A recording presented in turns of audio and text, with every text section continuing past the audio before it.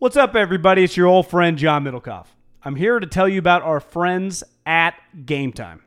Here's what I need you to do. Go to your smartphone, download a little app called Game Time. Baseball season's in full swing. Oracle Park. Been there a million times. Never doesn't live up to the hype. Go get yourself some garlic fries, a brewski, maybe some ice cream. They have very good Ghirardelli ice cream there. And when you do that, promo code HAM. So download the Game Time app. Your first pair of tickets, promo code HAM, H-A-M, save $20. The A's, only going to be in the Bay Area for the rest of this season. You probably can basically go for free. Just buy a pair of tickets to any baseball game. They also have comedy shows if you want to check one of those out, or concerts. Game Time app, promo code HAM, save yourself $20. We don't even need a thank you. Just hammer that promo code. The future is a hefty responsibility and not one that we take lightly. But then taking things lightly has never been what Hefty is about. That's why we've created the Hefty Renew program that turns hard-to-recycle plastics into valuable resources like park benches and building materials. To participate, simply fill up an orange Hefty Renew bag with accepted items, tie it up, and drop it in with your regular recycling. That's it. It's that easy. It's time to rethink recycling with Renew. Particular valued resources may vary by geography. More info available at heftyrenew.com. Middlecoff! Hey, behaves!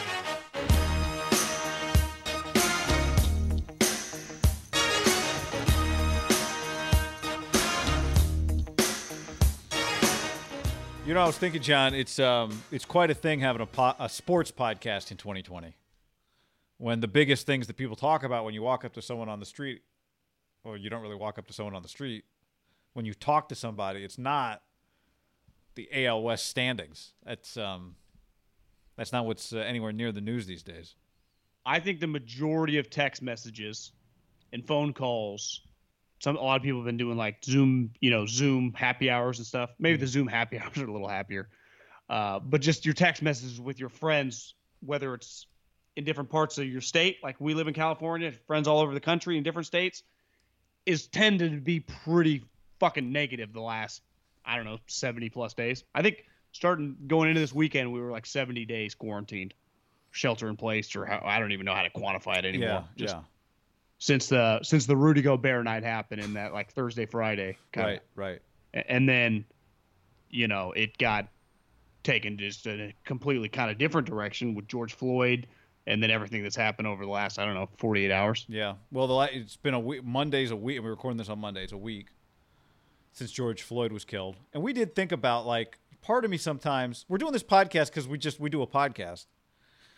But, to be fully transparent, like, we did talk, like, part of me sometimes thinks some of what I have to say or think about a subject like George Floyd's death and the reaction to it is, less valuable. But we do have thoughts. You have thoughts. I mean, we do talk about it. I did think one thing, I don't want to sound like everybody else just for the sake of sounding like everybody else to get our takes out. That's not why we wanted to do a podcast. We just did it because this is what we do. So we thought, this is what we do, then we should do a podcast. But one thing I was thinking, and I do hear people say this a lot, like talk to each other, to the point that it almost becomes cliche to say it. But I do think there's a lot of truth in it. And I didn't really think about it until this morning that in an age where most of the people that I interact with, like friends, are through text message, coronavirus, shutdowns, riots, protests, peaceful protests, no matter what, you and I have talked 5 days a week, right? Like my mom wishes she Skyped with me as much as you Skype with me. Not even a percentage. Like we just talk every day. And there's a small percentage of people, maybe no one in my life that I consistently talk to as much as you, like visually talking straight to. And you said, the majority of conversations I have are definitely through text messages. Yeah. And there are things that you and I disagree about. There are things that we text about. And sometimes it's like, well, let's just, even if it's not like a major thing it's just like something we need to work out. We're like, let's just Skype about it because it's just easier. It's more productive. There's no nuance in text messages. And I remember when the shutdown started, there were a lot of these, like, everyone's going to start working from home. That's how when we come out of shelter in place. Just companies are going to be shutting down office buildings and people will be working from home. And my initial feeling on that, and it is still this, is maybe that's more efficient. Maybe it saves you money. That's not good for humanity. And, you know, that's not directly related to George Floyd's death, but I did just kind of think about that today. Just there is, even when I started, maybe it was because in my mind I started kind of feeling like saying, hey, you guys need to talk to each other people need to talk to each other is cliche, but it really, it's not. Like, it really is the basis of solving every problem that I think has ever been solved peacefully, rightfully. Yeah, I mean, we've talked, you know, during this stretch of Corona before George Floyd, like how much do we talk about Corona? And for a lot of it, unless it had direct correlations with games and fans being allowed to come and when a league would start, we weren't just going to talk about the everyday Corona. I know me. Yeah.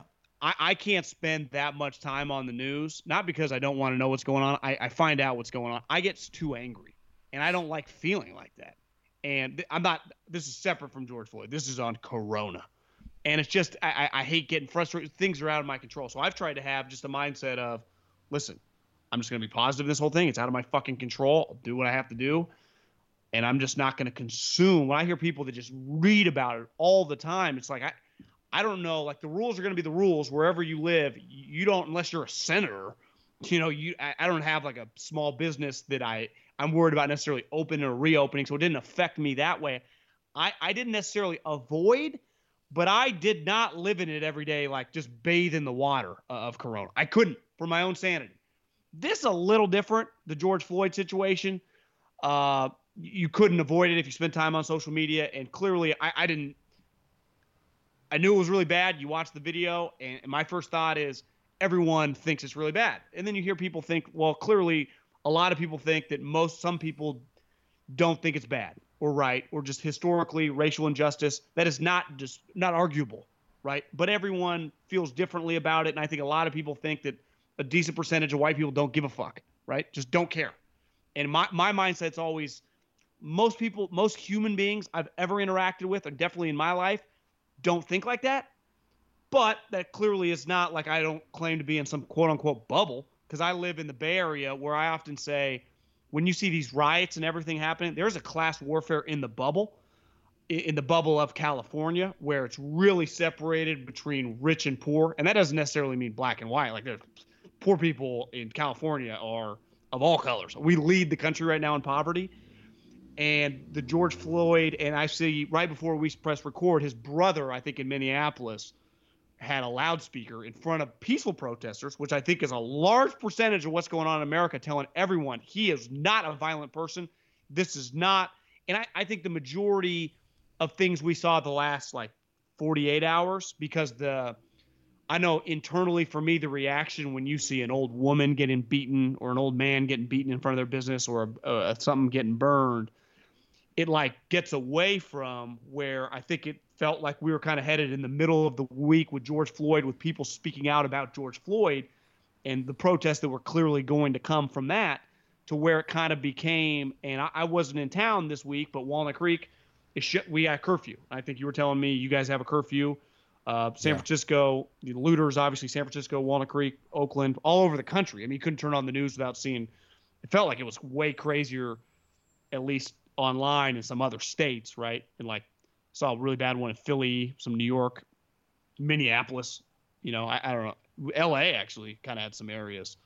And it's, you know, I didn't tweet much about it. What am I going to say? You know, sometimes I feel like, what am I going to, everything is just, Twitter can just, and I've been turned off by Twitter over the last like couple months, in the sense of, like, back to what you said, there is a value of back, you know, just being able to talk to people. And that clearly is an avenue that had been a huge part, I know, just professionally for what we do, to be an area that is kind of difficult to communicate.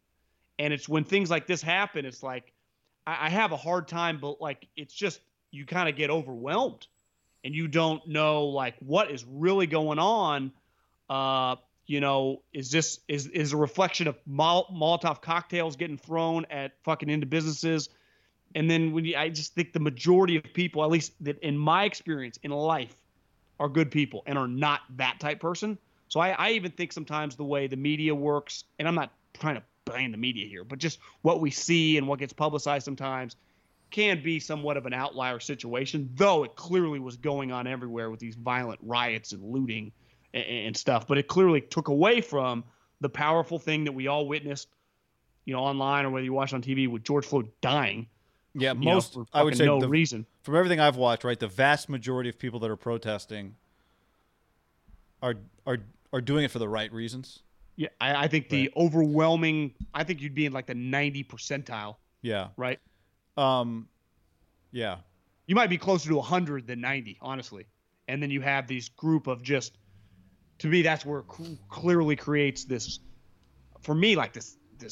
I mean, and they say, well, it's not up to you. You should feel uncomfortable. And again, I just feel uncomfortable watching any human getting beaten or their fucking shit burned. Like, it's just, I don't even know what to come back to beside like, I just know that's not right. Yeah. I mean, maybe I can connect something that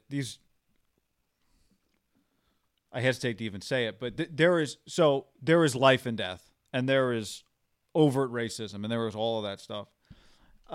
I think some of what I took away from what Kareem Abdul-Jabbar wrote in the LA Times article, one thing he said was, this was not his quote. He wrote it better than I could repeat it. But basically, what he said is some of what you're seeing is is frustrations bubbling over. And one thing I thought of just in a sports context, although this is not a sports thing, but like, if we took 130 athletics directors, the FBS, the people that hire the football coaches in college football, right? If you talk to all 130 of them, and I gave you a notepad and said, just here's a category, racist, not racist. Interview 100, just talk to them, get to know them. You got to know all 130 of them. How many would you go, racist, not racist? You're saying if we interviewed every AD? Yeah, if you just got to know 130 ADs, how many of those people are overt racist? I'd bet not many. However, there are, on a given year, 10 to 15 black head coaches in college football, right? So a very small percentage, 10 to 13 to 15%. I think this year might be like 13% with like 6 black coordinators.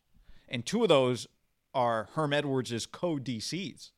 So the Pac-12's got to be really high up there in percentage of their conference, yeah, right? The Pac-12 has 4 black head coaches, but he was replaced by Carl Durrell, and that's tied for the most in a conference. Yeah. So my point being, like, there's a difference between George Floyd getting killed, overt racism, and just kind of some systematic issue that when we went individually to all those ADs in my hypothetical, you go, yeah, I don't think these are a bunch of racists.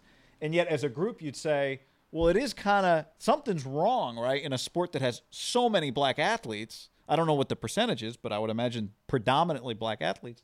I think it's over 60. That the head coaches are 10 to 13%. Like, there's something's off there, right? And I think that's a lot of what people have been saying for a long time now. It's like, just because you're not an overt racist doesn't mean there are things at play here that make it harder for a black person. We talk it all the time with the Rooney Rule and just getting people interviewed and why it's so important to get people in front of these other people. And I think that's kind of the point of all this, right? Is like, hey, you are not a racist. You or you or you or you or you, but that doesn't mean that there aren't things at play here that make it harder for a black person to succeed. Forget about that's not even addressing, right? Just like safety, or if as a white guy, not that I go jogging, John, but if I wanted to go jogging at 8 p.m. in my neighborhood, I wouldn't even cross my mind that maybe I shouldn't do that.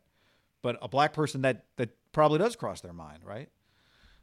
So though I think that's part, when I go back to talking, and like part of this is obviously not, again, I'm so hesitant to sound cliche, but listening. But I think that's what a lot of the in-between is. Because like you said, most people watch that George Floyd video. If you got the stomach for it, you go, oh, that is, who would argue against that being okay? Or who would argue for that being okay? See, and my answer was like, I wouldn't know one person that would. And then someone would come back and be like, people do. Yeah, maybe people do. But and yet there is a much larger. So if we all agree that's not okay, then why is there a problem? Well, again, the head coach thing I'm just using as a microcosm for, a lot of the frustrations that I felt like Kareem was referencing. But Yeah, and I don't know if it's right to think, connect those two or not. But that was just one of the. what didn't he use the like racism like dust in the wind? You Yeah. don't really feel it, but it's there. That and was- then sometimes it'll make you cough, and that was a you just great- realize that Kareem Abdul-Jabbar is a pretty smart guy. Yeah. That when you say and I've heard this a couple times in the last 24 hours, the tensions have boiled over. It's boiled over, which I would agree in the sense of like when you hear Steven Jackson, who knew George Floyd, like How that about was that? his boy. It's crazy. But you see him get up, goes to City Hall in Minneapolis, like, okay, to me, there's a difference between that and like people are mad, they want change, they'll do whatever it fucking takes. And like when I see these loons taking hammers to win, like that is I don't even think they care. And that's when I've seen a lot of like people. Carl Banks, former New York Giants linebacker, was tweeting like, there are two separate entities right now. There are the people that are protesting for the right reasons and do whatever it takes that aren't necessarily looking to fucking cause other people harm. And then there are this other smaller group that clearly feels like it's all connected, and it's not really. Like, I'm sorry, if you're walking out of Foot Locker with like 3 pairs of J's, are you there for George Floyd, or are you there to get some free shit? And that's where I think creates, and then the visuals on social media and the news creates all this crazy thoughts for people, which just make this whole thing get out of control. Yeah, because those people, the impact they have on the conversation is disproportionate to the percentage. Well, it's huge. Of them that their impact exist. on the conversation is, it immediately takes up a large percentage of it, right? But I think isn't that unfortunately how a lot of this stuff goes? Like it becomes this whole other thing that is almost in some ways can distract from the real point of what the discussion is supposed to be. I just thinking a lot about it over the last 24 hours. I think it's a combination of, one, we were just in a position around the country of just being locked up for this thing that was clearly felt bad at first. For everyone, kind of like this Corona thing was coming. Then it immediately, like everything does, becomes really political. So then you become split on it, right? And then that was just became a very divisive issue, just the coronavirus. But everyone like couldn't work. You got all these people unemployed. We already had like a class warfare thing happening anywhere, just separating. Like the middle class was ceasing to exist by the day, let alone now. Just a lot of those people are wiped out. Who hopefully, pray to God, as fucking the world ever gets back to sanity, people can get some jobs. And then the George Floyd thing to me was like, it was the gasoline was already all over the wood, and someone just sparked it, and then it's created this in a vacuum. The George Floyd thing could have been if Corona never would have been around, would have been a huge deal, right? We've seen Eric Garner, Trayvon Martin. There's been thousands of examples. Would have created huge protests. And maybe the looting and rioting would have been associated. Probably, I don't. Yeah, but I think historically that's just part of what has happened. Did it feel like the level? At least, just again, I tried to stay away, but it was hard to. Just watching on all these cities, it felt like we're just. And like you said, it's disproportionate. Like you see some of these images that are just like, if you're a human being, I don't know how else to describe, like it fucking hurts you inside. You just feel like, and it's one thing to feel uncomfortable because of racism. It's another thing to see just people that it does not feel with hammers, white guys with just hammering businesses down to walk out with shit in Target, right? So we just need more J.R. Smiths. Well, there is a level. That is every J.R. Smith highlight tape should have that somewhere in it. You know, I mean, he beat the shit out of that guy, but there is a level of part of the issue with the rioting specifically on this one is because we had a police killing. It was clearly 100% the guy was in the wrong and deserves to go to fucking jail. And listen, I'm pro death penalty. You want to give the guy the death penalty? I won't lose sleep over it. Fucking kill the guy. I mean, he was in the wrong. He deserves whatever comes his way. And an innocent human lost his life. And then to go to protesting to where we're at now, and then like the J.R. Smith stuff, the hard part is, right, if once you realize the looting and rioting's coming, and now the power of like social media, it's like easy to communicate, and you kind of feel like, God, some weird shit might be going down. You can just kind of sense it on like Twitter. And then you start seeing the visuals. Well, if you put the cops out there, it could escalate way faster, right? And then you just get some of these situations where it just kind of perpetuates itself once the looters and rioters come in, and they feel like the protesters, even though they're not, it all gets connected, and it's unfair. just to me, the timing of everything with the corona has just led to this powder keg that fucking exploded all over the country. Yeah, I guess, in the end, you hope that something good comes of it. But, and I hope that, right? I think we hope that something changes for the better.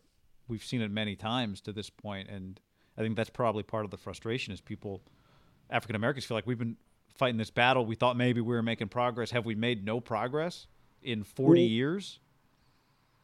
Yeah, I mean because like one thing I was telling you, like I was thinking about, and you and I were on the radio every day while Colin Kaepernick was kneeling and talking about it every day, right? There was it was just part of the deal in the Bay Area and really around the country. And, I think probably that heightened this idea of this phrase that now everyone knows the phrase. I don't even know if everyone knows exactly where it originates, but aka stick to sports, right? Yeah. But sports have always been, because everyone always references Jordan. Jordan said Republicans wear sneakers too, which I read another quote a while back that he didn't even, whatever, it's an aside. But sports, there has never I read too been, that he didn't verbatim say that. Well, he didn't mean it in the way that it became, but whatever. But like sports have always been a part of social issues. Jesse Owens, going back to Jesse Owens in the Berlin Olympics, right? And Jackie Robinson and Muhammad Ali and to me, Tommy Smith and John Carlos and Bill Russell and on and on and on and on and on. And part of it is those are people with a platform. The athletes are people we feel like we know. And so they have the ability to say something and people go, oh, that's coming from Bill. We know Bill. We know who Bill is. Bill has the ability to be a leader, Russell, or whoever. What Jaylen Brown did was, it's one thing to send a tweet. It's another thing to drive 15 hours and lead a protest. I actually think, and I've been thinking about this over this weekend, is that Twitter and social media, we're all these guys now because none of these sports are going on. No matter what they say, it just it just becomes divisive, right? There's just everything's split, right or wrong. Short firm, yeah, you're on a side, and even if the thing you say is in the middle, now you're on the side of you're not saying anything.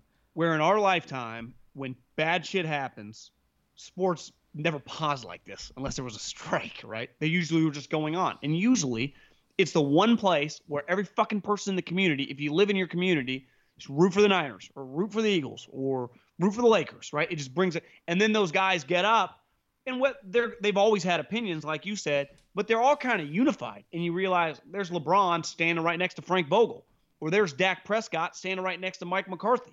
And it just, even if it was OTAs or the playoff, it just kind of feels like a unified issue because they're all kind of working together. And we don't have any of that going on right now. It crossed my mind with sports being away from us. Not saying that they would have, if sports would have been going on, this wouldn't have happened. That's not what I'm saying at all. I just wonder, as this goes on, who knows? Like, I end in sight. Fuck, I got no clue.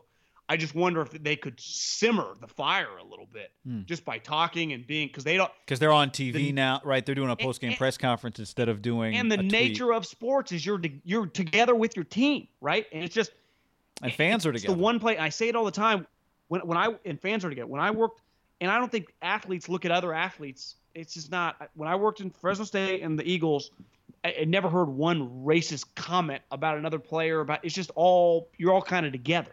Now, clearly, what about what was the one guy, the receiver for the Riley Cooper? I wasn't on the team then. Okay. But yeah, that was bad. I was gone. I meant more like I know front what you office mean. You're with saying players. Sports is sports. First of all, is a meritocracy. Yeah, especially specifically players. It's players. Yeah, coaches is different because it's a little different. But it's a meritocracy, A, and B, it is just there is a locker room, and it's either you figure out how to work together and be a team, or this is gonna fail, right? Well, like you going to Niners games this year, you just see people. Everyone's fucking wearing red, black, white, Mexican, whatever, Latino, Indian, wherever you're from. No one even thinks about it. And it's just, I do think it plays a huge role. And I know people love to poo-poo, it's just sports or whatever. We don't. I mean, it's everyone, like the people involved with sports don't. They're like, that's pretty big business, because it is. But it's an easy one to be like, oh, it's just a game. Just play the game. It clearly means more to that than society. It's why when like Kareem writes that, it is so fucking powerful. It's Kareem Abdul-Jabbar, one of the best players ever from the fucking Lakers. When he just wrote that, it's the LA. It pops right when Richard Sherman talks. It just kind of resonates. You know what?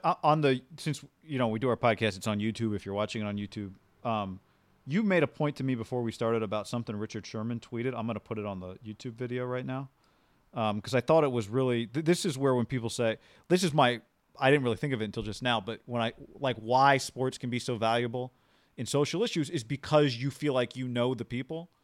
And I have the tweet up. Do you want me to just read it? But you're the one that mentioned it to me. But Richard Sherman tweeted, "It's curious the way I'm treated in public when I have a mask on and when I don't. When I wear a mask, I feel the tension that I've felt since I was a child. I can feel the looks I get of people who assume I'm a threat. But when the mask comes off, suddenly I'm not a threat." In other words, so this is someone who, here is Richard Sherman who has a platform, right? If Richard Sherman, if we had the ability right now to stand up on the platform that like an NFL game gives you, right? Like on television, not necessarily a tweet, although the tweet's valuable, and say, "Hey, I'm part of this solution," which I think we all think Richard is as high level as it gets. Like there is a value to that, to Richard saying, "This is how I feel. This is how sometimes you make me feel. You don't even realize you're making me feel this way, but this is how I feel." This is the point I'm making. Here goes back to the stick. Guy. Like stick to sports to me has never existed, even though we act like get back to. But I don't think these things have always been tied together because of people like Richard Sherman. I thought he put it really perfectly there because when you think about it, with Richard Sherman's mask off, I think he had another tweet like, "The sport I play, the education I have." There's unless the guy wherever he's trying to go is an overt fucking Klansman racist. There's nowhere that Richard Sherman wouldn't be welcome, right? Wall Street to talk to people. Obviously, any professional sporting event, anywhere he wanted to go, people would jogging in any neighborhood. If everyone knew it was Richard Sherman jogging in their neighborhood at 8 p.m., people in any town, they jog next to him. They try to get his autograph, and you could tell he put a mask on. This is where, as a white guy, I cannot relate to this at all. He walks in. Well, one, he's fucking bigger than probably the majority of people everywhere he goes. He's got long dreads and. You know, it's just you read a statement like that, you're like, you're right. Because he could get into 50 times more places than me or you, mask off, right? They would much rather have Richard Sherman than Guy or John. Mask on, changes a little bit. You know? Yep. And I would imagine this, and what he said, like this last couple months probably, and I think he's in Seattle, probably just kind of makes you think. This is even before George Floyd. He's probably been thinking this, right? Just walking around over the last month, just walking into fucking Lowe's or Home Depot or Safeway, and just people give him a weird look. Then he probably gets out, picks off, and people run, "Richard!" You know? I mean, everywhere he goes, he's the most famous guy if the mask's off, and everyone's going to, even the people that hate him, it's like Steve said about Kevin Durant, you get fucking Joe the Egghead Twitter account to next Kevin Durant, they'd be kissing his ass. So even if you don't like Richard, you saw him in person, you'd be like, "That's right. That was Richard, what do you think?" You know, you'd give him some Niner, you'd say something about football. Mm-hmm. I'd say he'd be one of the more recognizable athletes, like some of the NBA guys in all of sports, right? If he just walked in somewhere. Yeah. So it just, I don't know. My thing though is, it just, I don't know, like change, has anything really changed, right? Since the last time, like Ferguson happened, different things happened. Like, I don't know. Maybe this is just cyclical, and it's just tough for cyclical in the sense that these events happen, and then people get so angered and pushed again as they should because nothing's changed. Like, are we just going to head down? Why would this time be different? I don't know. And that's where I think the guys do get frustrated, and that's where I like to separate the frustration and fucking Steven Jackson leading a group of people, and then guys taking hammers and sledgehammers into people's homes, or cars and fucking lighting things on fire. Like I differentiate the two. Sure. Yeah. And that's where I think it's hard sometimes with the news or social media, where I bet younger people, the majority of their information is coming on social media. It feels like it's all kind of under one umbrella, and it's just not. And that's the whole sad, shitty fucking part about the way everything's played out. I think part of change, and this is what makes it particularly frustrating, is it takes – I don't know if this is right or not, and I've kind of started to doubt. I mean, I definitely believe this, but to a degree – but I've thought that it takes like generations, right? Like you are not going to go, in all likelihood, find somebody who's been a racist for 65 years. And now we're not talking about systematic. I'm just talking overt and be like, you know what, man, you got to change. No, I'm not saying nobody can change, but I think it takes like kids who grow up in a different environment then raising their kids to believe differently than their parents believe, right? That kind of evolution. And the frustrating part is you would have thought like over the last 40 years, maybe there would have been some of that. Maybe there has been, and it's not so much about the individuals, but about, kind of the systems that are in place. But I mean, maybe I sound naive. I do think our generation and younger grew up dramatically different. There's no question. But that's my point, is you would have thought like, okay, then shouldn't this be better today? If it's been 40 years and our generation did grow up different than the generation before and the generation before and the generation before, shouldn't it be better than this? That's the part that is disheartening, I guess. It's also where I get back to like, I can't relate, guy. And I know you can't either. And I know fucking everyone in our life that I keep close to me. I know people I don't associate with fucking people like that. So I have a hard time. Like I don't. But I'm not even like, talking. I guess what I'm saying. No, I know. But go ahead. I think there is an element to this, like for cops, for example. Isn't there part of it like there are just? I think sometimes when this stuff happens, it gets painted like a large majority of them are kind of scumbags and bad people. And that's another thing where I kind of struggle with. It's indisputable that there aren't bad fucking seeds, right? And there aren't bad, like that guy that did that is a loser, scumbag. He's a criminal. And I think he's in jail right now, third degree murder. Hopefully they get it to, first degree, whatever. I'm not a lawyer. I don't know exactly, but I think this guy's going to get what's coming to him. We hope. I mean, I think people would immediately push back. Well, look at historically, that doesn't happen. And I mean, hopefully it does here. Everyone I know is rooting for it. So, but then I think with a cop, this is where I struggle with. But can I? Let me just say, like, take the George Floyd part out of it. I'm just saying to the point you made. I thought you made a good point, right? Like before George Floyd was killed, what Richard is saying is like, I was just walking around with a mask on. I felt uncomfortable. Yeah. And that's the point I'm making. Is like, I would have thought if the generations over time are like we grew up very differently than, right? People grew up in the 60s, whatever, on and on and on and on. By now, hopefully black people wouldn't feel uncomfortable walking around in public. Like I'm not even talking about George Floyd in that standpoint. I'm just, because I thought that was a good observation, right? Like Richard's probably been feeling this way for 2.5 months and he tweeted that. Well, that's where I thought, like, yeah. If that hasn't, I think it's back to what Kareem said. It's back to what Kareem said about the dust. It's just there in the air. And it ain't, maybe before it used to be really, really thick. Maybe it's a little less thick now. It's like Corona. Every once in a while, every once in a while it'll come and you'll just like, holy shit, it's everywhere. And I think they would tell you, Richard, what he's saying is it's feels everywhere. Yeah, it's all, and I can't. This is where it gets tough as a white guy. Like I can't relate. I can't relate to ever. It never crosses my mind anything. Should I do this? Can I do this? I just do. I was talking to and I've had a couple moments, immature moments, probably in my 20s, where I got pulled over, and looking back, I didn't hesitate to kind of like fucking clap right back. You felt like what's the worst thing's going to happen? He'll just give me the ticket he's giving me anyway. I felt like fuck this guy. Yeah. This guy's screwing me, even though I crossed a thick white line or whatever by Golden Gate Field and one, and another one I rolled the stop sign, but I didn't flinch to get aggressive. And that's immediately everything I've read, Marcus Thompson, Athletic had some good stuff. Like I can't relate to, like, I better be on my best behavior here because this could escalate. If anything, I'm the opposite. I'm instigating and he ain't doing shit. Right. So I can't, that's kind of, and the last time that happened, I consciously thought about that and was just, I just, not that I was like, that I'm privileged. You were just aware. I was just nice to the guy. I was in the wrong. I'm not going to fucking argue with the guy for being in the wrong. Because I do think those guys, just in general, can be put in some weird situations. And I think you're seeing it right now, like with the rioters. You see, I've seen some people tweet about, and again, I'm not trying to judge everything that I see online because it's really, really difficult. But there are just situations when people are like, I don't know what the right answer. I try to put yourself in that guy's shoes. Let's say you are a good cop. You fucking no racist bone. You would never treat anyone differently. and you got people throwing stuff at you.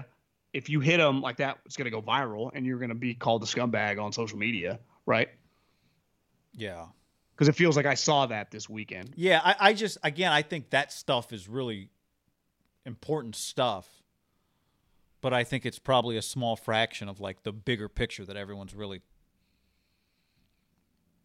It's not a small fraction, but it is just a part. It's not the whole thing. It's not the whole piece of the pie. You're saying those videos or whatever that are going viral. Yeah, I mean, I'm I not think talking we've about arrived there. We've arrived at that, right? George Floyd's death was the thing that this is the latest thing that made it all blow up, but it's the frustrations of the people that are sharing their frustrations is more than just that. And I think that was kind of Kareem's point, is it's all this, it's a lot of stuff that doesn't get broadcast, that isn't a death, that doesn't get punished, that doesn't involve evil, that just is unseen and unfelt by so many people. Maybe don't realize it's happening around you. I'm positive. If it's not happening to you your whole life, it's less recognizable. I was talking to a buddy of mine last night who said that he was talking to a former, he's a white guy. He's like, I called a buddy of mine, former teammate that's black, and just said, you know, I don't like this idea that if I'm not tweeting about it, then I don't care or I'm on the wrong side. And the response he got, I thought it was interesting, good insight, was just, look, man, all you can do if you're just a white guy, not all you can do, but one thing you can do is you can just exist in whatever world you exist in and try to make that little world, the people you talk to, the examples of non-overt racism, if you own a business, the things you can do to make sure that everybody feels comfortable working in your business, coming into your business. If somebody says something that you recognize, maybe they're not an overt racist, but they're saying something that implies they don't quite recognize what's happening around them. His advice was just handle that shit. Like, just start there. Like, that's a start. I don't know if that's right or wrong. I mean, it's not wrong. It's definitely not wrong. Yeah. Because I was kind of sharing my same thought with him. Is like, if I'm not, from day one of Colin Kaepernick, we talked about it every day, and I've always just believed in the basic tenet of America is the right to protest. So that today, if I don't tweet something, that means that I'm on the wrong side. That sentiment kind of has been weird to me. I understand where it comes from, though, and that was his response, which I thought was useful. I don't know if that helps. And that's where I get back to the overall take of just Twitter and social media in general. I wonder if it's. I think it's hard to keep up sometimes with like I don't even try to necessarily judge, even though it's probably inherently impossible. You see some like white guys throwing out statements, you're like, give me a break, you know. And then you see other people like if I see like, you know, Jim Trotter with a thought out tweet or Marcus Thompson write an article, to me it means, you know, you see everyone. It's like I don't know how much impact it has for the white guy just trying to like throw their hat in. I know if I just post like a Maya Angelou tweet, but I did see that quote. Yeah, exactly. Like one thing, a lot of like the white quarterbacks in the NFL put out statements, and Richard Sherman, I think, texts back to Albert Breer, who hit up Richard after he had those tweets, like just for a couple of his thoughts, you know, if he could get it, and he thought that was powerful. Like it is powerful for those guys just because they are in a situation. And you've seen a lot in college football, right? And like I saw Coach K, like every college major coach has put out a statement. And I think they're doing, like, they do represent, depending on your team, their team is a large percentage of black people. So they are. I understand. At first I was like, is every coach? And then you do, like, you are. You mean you see it and you go, are you doing this because you really care, or are you doing it because it'll be used against you in recruiting if you don't do it? Yeah. And I just wonder also if you're Nick Saban, we break down the exact percentage. I'd guess Alabama's 75%, you know, somewhere between 65 and 75% black. You have to think the football team, the football team. You got to go. A lot of these guys right now. One, I haven't seen them in 2 months. I can't even talk to them really besides like text messaging. And like you said, you can't call everybody. There are going to be a decent percentage of guys that are just in a weird place with everything going on. That I just show, I got your guys back. Even though if you're a player for a team and you play for Saban or you play for Dabo or you play for Coach K or you play for David Shaw, whoever, they got your back, right? Besides, like, when you're playing shitty, right? But, I mean, just saying, like, they recruited you. They liked it. For the most part, everyone's on the same page. Unless, like, something weird happens during the season or you get in trouble. You know what I mean? You're a leader. You're the leader. Yeah. Lead. And that's where, like, there is no disputing. Donald has tweets that are just get really, really divisive.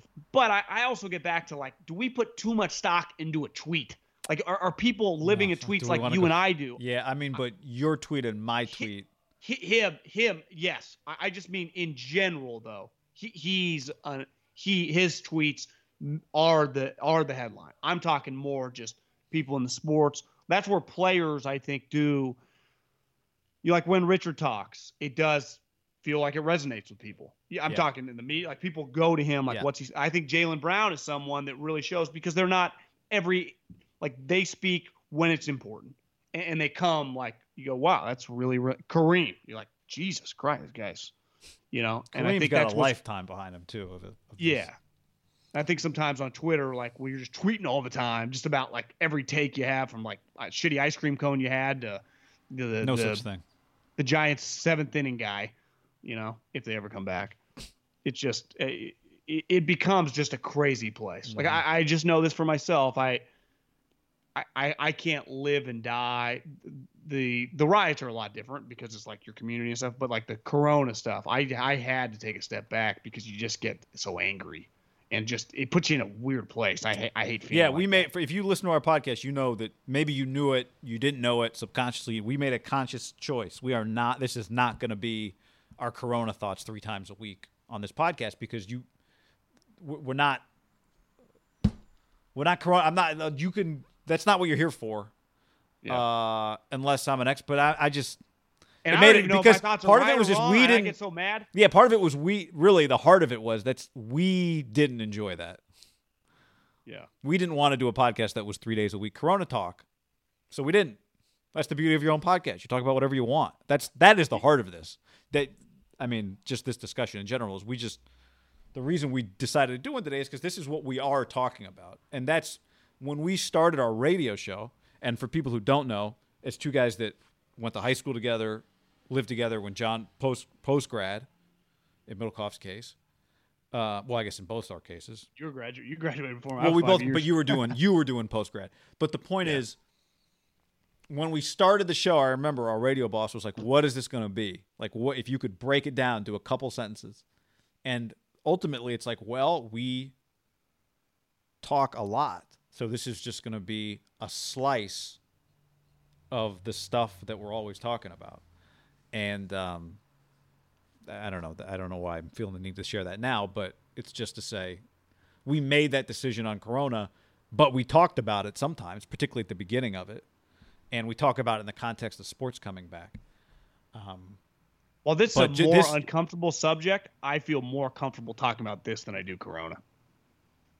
Yeah, because despite being a white guy, having basic humanity, Sherman, gives you a perspective. As long as you understand, like, there are things, I'm sure I've learned things in the last 5 years, 10 years, 20 years, whatever. I'm sure it's guaranteed that when we talk to each other about it, there's stuff that we just can't know, don't know, miss, unless we listen to other people who have a different perspective on it. So I don't know. The point being, I'm sure we missed some stuff. You can share, if you're listening to this and you have a different perspective than us, you can share those with us. But we decided to do the podcast today because we're like, in some ways it's a tough thing, but in other ways it's really not that complicated. It's actually really, to your point, it's very simple. But I also think, like, we got people listening in San Jose. They got fucking lockdowns there, right? Of just so people don't take out the mall. We got people that live in Sacramento. They've had some everyone. This is something that you're saying. You hope a guy who's gonna bust in Westfield Mall listens to this podcast and changes his mind. No, I'm saying. I hope we don't have people busting down. I just think a lot of people, our listener, they're just. This is. We hope we've cultivated a reasonable listener. Is that what you're? Yeah. Well, I just also think it's just what's happened over the weekend definitely became, not that Corona wasn't. I mean, it changed our lives. This one, though, became on a level of of it. Just there was a safety element where you started thinking like, is it just, are they coming residential? Are they coming from my home? And then you start feeling bad for the people. Like, again, back to George Floyd's brother. Like, this is not what this was about. But ultimately, is it helping it? Is it hurting? It became one of those where I don't have any answers. But Yeah. I think have feelings. I have emotions. I think if there are people that want to distract from the point of the cause, then grabbing onto looting or fires or whatever is a good way to distract people from the point of the cause. But Yeah, it's clearly not the point of the not cause. naive enough to hope that like everyone would not be racist and no one would fucking hurt anyone's business. All right, I mean that's clearly got scumbags. Though, and again, I hate saying this. Most people I know, and I really do believe this as a whole. Now, I'm not saying we can't have bad moments. I do think most human beings are good people. I really do. I'm not just yeah, but I would say I would go back to way. like I don't think when like Richard I'm not talking Sherman's, even racism. I'm not even talking. I'm just saying that I do think people want to do the right thing, just as a whole, as society in 2020. And maybe I'm naive, maybe I'm wrong. Yeah, I think you're probably right. I also just think most people don't. It's really hard to put yourself in somebody else's shoes. Also, 100%. Understand, right? I'm talking. You can be a good about, person who doesn't understand how to put yourself in somebody else. That's normal. I'm talking about if Richard could have like pulled down his mask in the Safeway and been like, "But why the fuck are you looking at me so weird?" Look. Made somebody aware of how he feels. Like, Jesus Christ, I don't even think. Yeah. Yeah. That'd be a valuable service to that person, probably. I do believe that. But he'd be like, "Why is that what I have to do? I have to go around telling people you're looking at me?" 100%, and that's where it's like I can't. But he just said it. He did. Hopefully, people recognize the message. Might apply to them too. I did. I mean, fuck. I was like, God damn. I'd never thought of it like that. On to George Kittle's contract. Yeah. So we did a YouTube video on Monday that we're going to include in this podcast. If you are watching this podcast on YouTube, we'll link to that down in the description, the George Kittle video. If you're listening to this podcast, then you'll hear that audio coming up next. Before we get to that, though, let's just tell the people the podcast is brought to you by Raycon earbuds. Buy raycon.com/ham. Yeah, guy, you already know Raycon earbuds start at about half the price of any other premium wireless earbuds on the market. I have them. You have them. We've been using them. They're sweet. Easy to go right in your ear. Their newest model, the Everyday E25 earbuds, are their best ones yet. 6 hours of playtime, guy. 6 hours. You get a little charging case, put them in there, then you got them 6 hours. Bluetooth pairing, bass is great, sound is great. You work out in them, go for Corona walks, do whatever you want to do. They're awesome. Yep. BUY by Raycon, RAYCON, by Raycon. Now's the time to get the latest and greatest from Raycon. Get 15% off your order at buyraycon.com/ham. That's buyraycon.com/ham for 15% off the Raycon wireless earbuds. Buyraycon.com/ham. Here's our conversation about the latest report regarding George Kittle's contract. That's our first George Kittle video that we talked about what we estimated his contract would and should be, right? It was like a combination of what we think it would fairly be given the circumstances. And I went back and watched it, John. Spoiler alert. We did a 1, 2, 3 guess. You said $29 million total value, guaranteed dollars, not total. I said $34 million at the time. Yeah, and after some of the news this week, right, it feels, I don't know, 50 might be the starting point of the conversation. Yeah, I mean, the question is, did it change? So Michael Silver goes on NFL Network, the company he works for. It says he talked to the agent for George Kittle, Jack Becta, and Silver said they have a ways to go in terms of figuring out his value. Quote, they're not close at all. Jack Becta, the agent, said, I don't care about the tight end market. I'm being paid to do a George Kittle deal. He's not wrong. He's not wrong. He's not wrong. He's not wrong. wrong at all. And we said it at the Combine when we talked to Albert Breer, and the big news, I guess the news came out probably a couple weeks later when Austin Hooper, the number 1 tight end in the class, turns out he's now the highest paid tight end in NFL history. And we're like, $22 million total and guaranteed. To put it into context, Amari Cooper, who George Kittle, every single person in the world would take George Kittle over Amari Cooper. Now, I understand they play different positions, but got $60 million guaranteed in a 5-year, $100 million deal. And when we saw that happen and the Austin Hooper money, we just acknowledged it was going to be a really difficult situation for a team that the Niners are. They don't let good players walk. Not that they draft, historically. Look at the last 20 years of when they draft a good player who is a all-pro, Pro Bowl level guy, they pay him. But it's a little easier when you pay Patrick Willis or Navarro Bowman or, Joe Staley or Frank Gore or Vernon Davis over the periods. Like, you just do comps relative to their position and you pay kind of early. Well, I think they want to pay George Kittle right now, and he's looking at them going, you're offering me a 4-year deal worth, let's say, I don't know, $60 million and $30 million guaranteed. Like, you can take it and shove it. And you'd be like, well, it's the highest paid deal in the history of the league at tight end. I don't give a shit because I have nothing in common with any of those guys. You'd be like, yeah, while I do have something in common with like Kelsey and Gronk, I just counter and say those are two of the most underpaid players in the history of professional football relative, because really what makes them so special. Now, Kittle is a great blocker, and the run game is a huge part of what the Niners do. And we all acknowledge he's the best blocking tight. He's a fucking hammer. But he is so good catching the football after the catch. He's a dominant player with the football in his hands. And he goes, listen, I see what the wide receivers are paid. Even if I'm not going to end up getting them, I don't even ever mention Austin Hooper's name. Right. Yeah. I said this at the time, and Austin Hooper's a good player. But he's not in George Kittle's category is the superstars of the NFL, the faces of the league. That's his category, right? And he is. Would you say he's a face of the league? Obviously, yes. of the Niners, but of the league right now. Yes, I would. I agree. He's one of the best players in the NFL / one of the faces of the league, right? Being one of the best players doesn't make you one of the faces of the league. Because of his personality and just how much everyone loves him. Totally, yep. And he's on one of the best teams, just the whole thing. Now, it's almost dumb to talk about contracts and ignore precedent because precedent is so much a part of this. But just for a moment, and I said this last time, so I won't spend too much time on it, but like if the 49ers in a sport where it was just, here's your best players, you just distribute this money however you do it, doesn't matter what Austin Hooper got paid. And they said, you're about to give somebody a 5-year, $87 million contract with $40 to $50 million guaranteed. Would you rather give that money to Eric Armstead or to George Kittle? Who would they give that money to?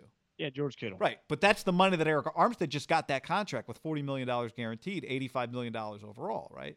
And so it's easier though for him to argue, the defensive lineman gets paid so much money. Yeah, but now you bring into just what the market pays, precedent, other positional comps, like that's how you end up here. And George Kittle's point is what you just said. Jack Becton's point is, and even Silver kind of said this, yeah, I catch the football like a tight end, and I play that position. I wear the number. I wear 85, so yeah, I'm a tight end. But I catch the football better than Amari Cooper. I block like a left tackle, that stat that Silver had, that outside runs with Kittle on the field were almost 2 yards extra. Yeah, it was actually more. It was 5.6 to 3.3, 5.6. This was going to the Super Bowl. So It's like I don't exist. So I'm a unicorn, and I'm getting punished for being a unicorn? Think how many first downs that equals when you add 2.3 extra yards to a run to his side over the course of a season. Now I'm throwing on first down instead of running on third down or throwing on third down. But we've talked about the money, and the money based on history doesn't change today. I think part of this video is like, okay, so if Jack Becton is going to do a George Kittle deal, that's not going to happen by just sitting at the table with the Niners and hammering it out. Well, do you think it's a possibility right now if you're the Niners? Would this make sense? Austin Hooper was making like $12 or $13 million a year. But to me, the yearly average means nothing because he got 22 guaranteed. So it's like a season and a half contract. Right? They're not tied to him for long. Yeah. It's basically $11 million for 2 years each year. If the Niners looked at George Kittle and said, we'll give you a 4-year deal, and you're still young, like you could look at it, well, if you're still playing well like a Gronk, you get a third contract. $60 million, 15 a year, and $40 million guaranteed. So essentially give or take 3-year guaranteed contract. Do you think that would be too much for him to sign? Or, I mean, would be enough for him to go, it's not worth the headache of holding out or going through these. That's a very flies by, almost doubles Austin Hooper's. I'm the highest paid yearly average by several million. That would to me be like, but that might be the low point to start and not get hung up on, right? Just to would that be the number? How much guaranteed? $40 million. So if my first reaction is that he would be more likely to take that than the Niners would be to offer it. But I love the idea of a shorter contract with a bigger guarantee. If you're them, you go, you're not getting tied to a guy who does play really like in a physical way. And you're not totally blowing up the market, although you're blowing up the market, but you're not paying him like a top-end wide receiver. Do you think it's a risky move to do an unprecedented contract, even though it's kind of a unicorn position that doesn't cost that much, right? Because if Kittle was a wide receiver or a pass rusher, we'd be talking like Khalil Mack, Aaron Donald, the elite money, whoever the best left tackle, Tyron Smith a couple years ago, Fletcher Cox, whatever his position was, we'd be like, yeah, he's going to get top of the market. So still it's lower, but you got to wonder if they do set precedent with my idea, which I doubt they would, then is Bosa licking his lips? What if Fred Warner has another, a Pro Bowl type season and goes, well, it's time for me, right? And some of these guys coming up the pipe, Trent Williams, who they have now. The argument, the counter for the Niners to those guys would be, Nick, your position already is paid at a premium, and Nick Bosa is gonna get paid like he might get. By the time his contract comes, he might be the number one paid defensive end in the league, right? But that's what I'm saying. He'll just want that number, which is going to be astronomical, right? But is his production his starting point? Going to be I see the pad between Hooper and Kittle is like humongous. Yes. Not even the same risk sentence. would be like if you had a second Kittle, who's like 3 years younger. You're like, oh god, now we're gonna have to pay. That would be a reason to keep the money down. The risk would be also is if, like, let's just say hypothetically Debo becomes like the next Michael Thomas and has a couple back-to-back years of like 90 catches and just balls, like just wants huge money relative to like Amari Cooper. You're saying the these risk are just the is things that, you talk about. Yeah. Another position. You're right. Those relative to the position. That's where the tight end is a unicorn, where you want to be the team and not be the actual player, because it sucks when you get really good.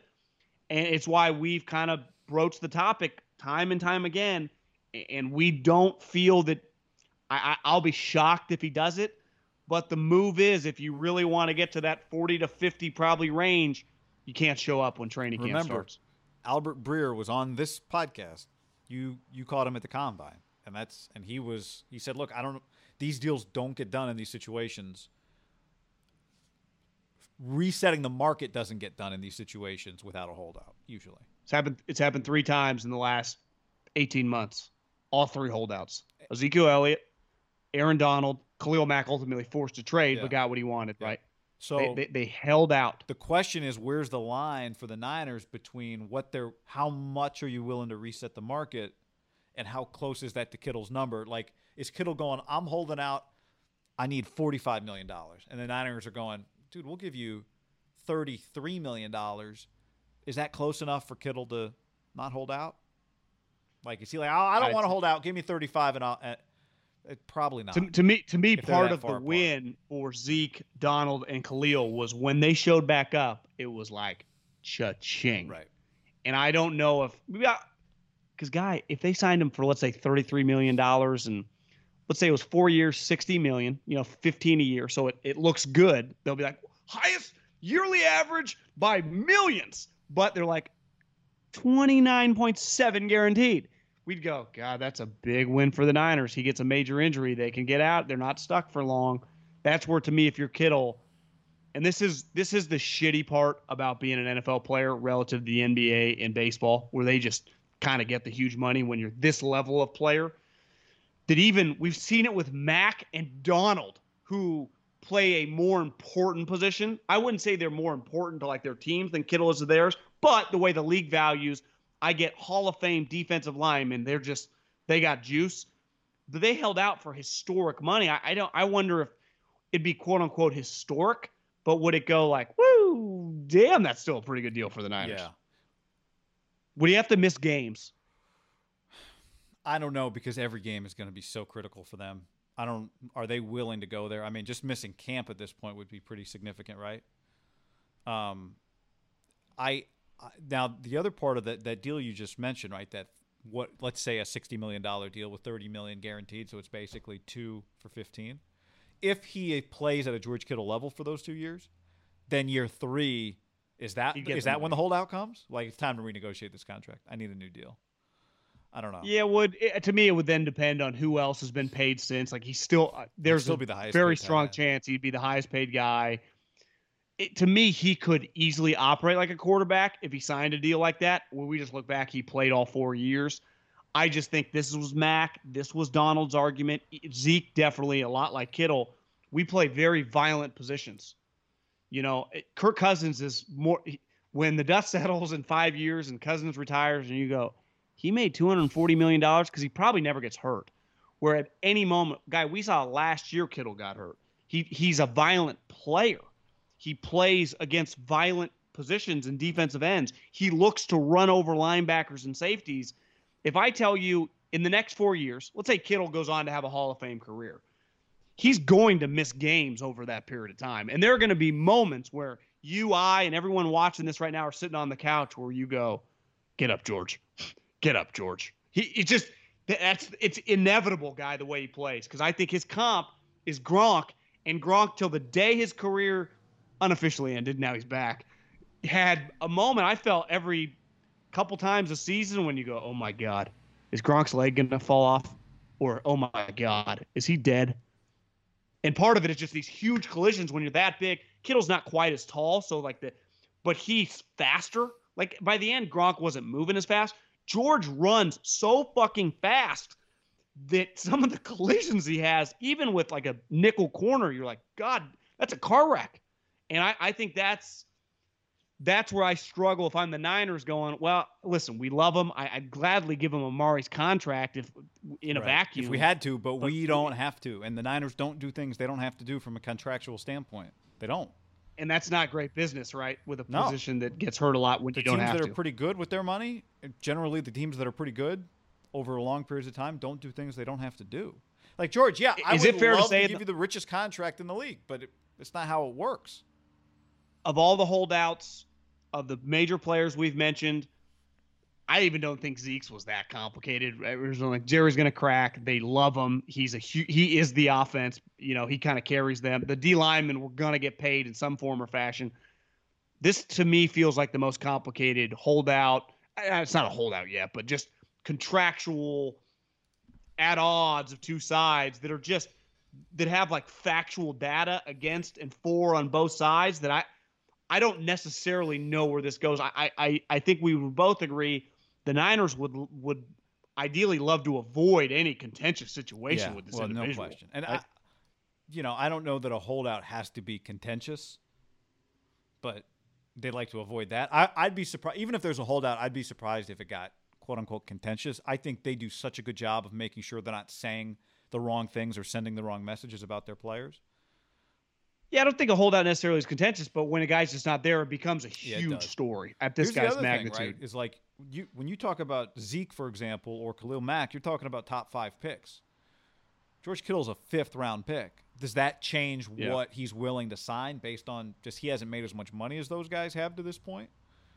I think if you're the Niners, you view that to work in your favor when you throw out a $34 million guaranteed number or something that just dwarfs by $12 million the next highest paid. You go, listen, man, which is unfair. You go, well, it's not my fault, that I've been making no money. It's kind of Dak's argument. It was Russell Wilson's argument once upon a time. Remember, his first contract got kind of ugly because you all go, well, look at the cost basis.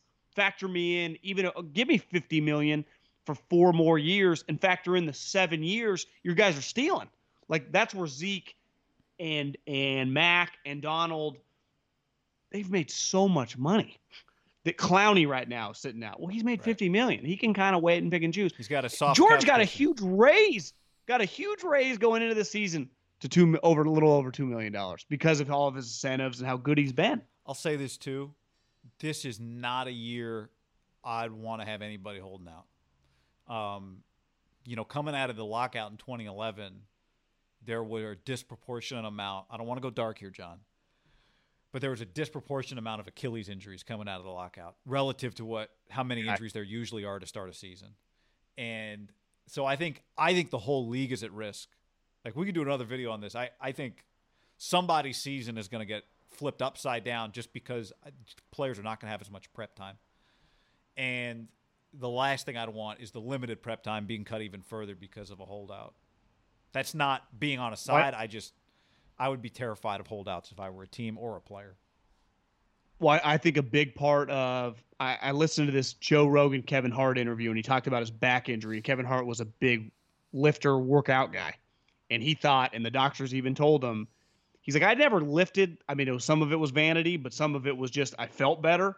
And when I got in the car accident, because I had been such an active guy in the weight room, and this was an accident, it probably saved, and the doctors even told him that you would have been paralyzed. I mean, it just could have been a simple 1 inch here, 1 inch there, but maybe a muscle. And I think a lot of times with the athletes, whenever a normal human goes, yeah, I think my entire leg would have shattered right there. It happens a lot in football, right? And in the NBA. These guys are such freaks. But a huge part of it in the sport of football is the intense lifting in the offseason to build up then the summer where they train, and then even in training camp to maintain this huge base.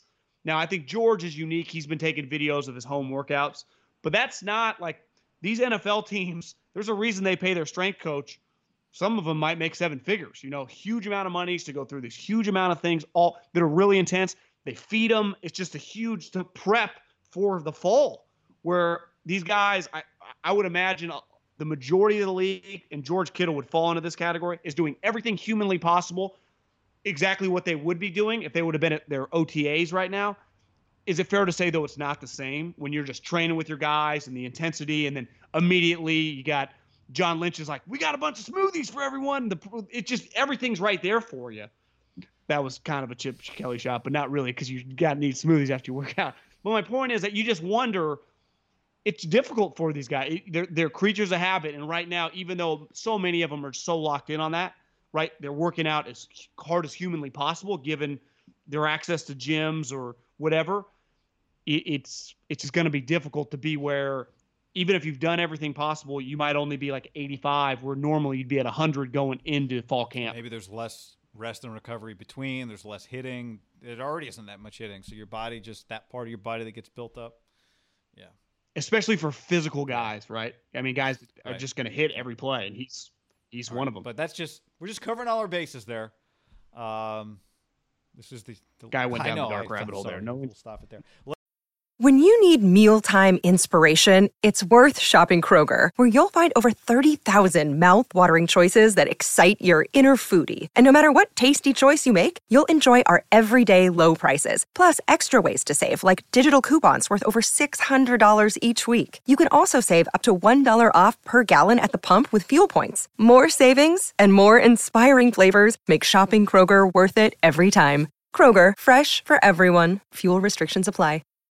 When you need mealtime inspiration, it's worth shopping Kroger, where you'll find over 30,000 mouth-watering choices that excite your inner foodie. And no matter what tasty choice you make, you'll enjoy our everyday low prices, plus extra ways to save, like digital coupons worth over $600 each week. You can also save up to $1 off per gallon at the pump with fuel points. More savings and more inspiring flavors make shopping Kroger worth it every time. Kroger, fresh for everyone. Fuel restrictions apply.